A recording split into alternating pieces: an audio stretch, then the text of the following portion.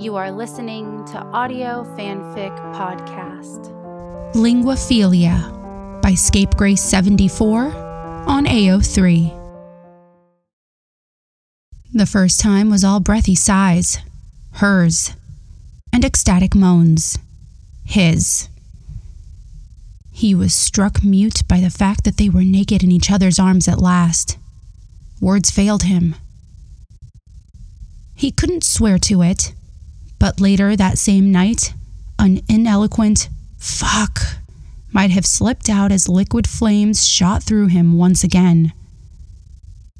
By the next morning, as she rode him through the last sweaty furlongs of their latest race, he could no longer suppress his praise. "Yeah, that's it, Scully. You're so good, baby. So fucking good." If she had a reaction to his words, it was lost in the wire sprint frenzy that immediately followed. "Christ, you're so wet. Is that for me, baby? Did you do that for me?" Of course, she didn't answer. It was a rhetorical question anyway, since he was the only one in the basement office, with his hand inside her slacks and down her panties, 2 fingers rubbing between her labia like a lucky rabbit's foot. They were fooling around on his couch, barely noticing the movie that lit the room in flickering shades of gray. He was nose deep in her cleavage when 2 strong hands pushed down against his shoulders.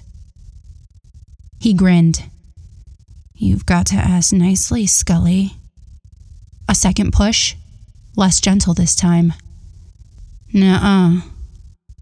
If you want me to eat your pretty pussy, you better use your words." "Mulder," she groaned, impatient or exasperated, or both.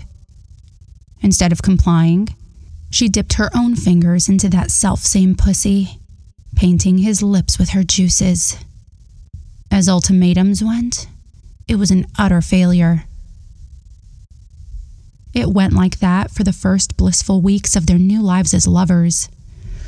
Ever on the watch for causation and clues, Mulder noticed that the raunchier his talk became, the harder Scully came. She particularly seemed to like it when he told her, in great and explicit detail, how much her excitement got him off. To his everlasting surprise, she also loved to be told what to do. If he said, "Come on my face," that's exactly what she did. Who knew Scully could be so compliant? They'd fallen asleep on her cozy queen bed without so much as a goodnight kiss. The case had been grueling, and it had been an agonizing 6 days since they'd last had sex. Now rested, the buttercup dawn lit her face as they once again drank from the bottomless well of pleasure they shared. He was hip-deep inside her, congratulating himself for having the foresight to bring her off with his fingers first. The shadow of his orgasm was chasing him, frustratingly beyond reach. He was about to suggest she get on her knees when her lips parted and, in the softest voice imaginable, as though sharing the darkest of secrets, he heard her say, "I want you to come inside me, Mulder." And just like that, a whip crack of delirium rose up in him and spilled over into words. "Feel that, baby? Feel me coming in you? All you had to do was ask."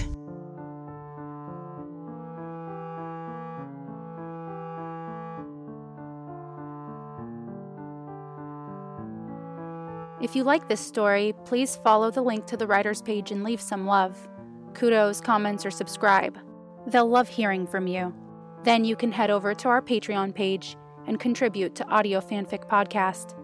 As a member, you are granted early access to 1 new story per month. That's www.patreon.com/audiofanficpod.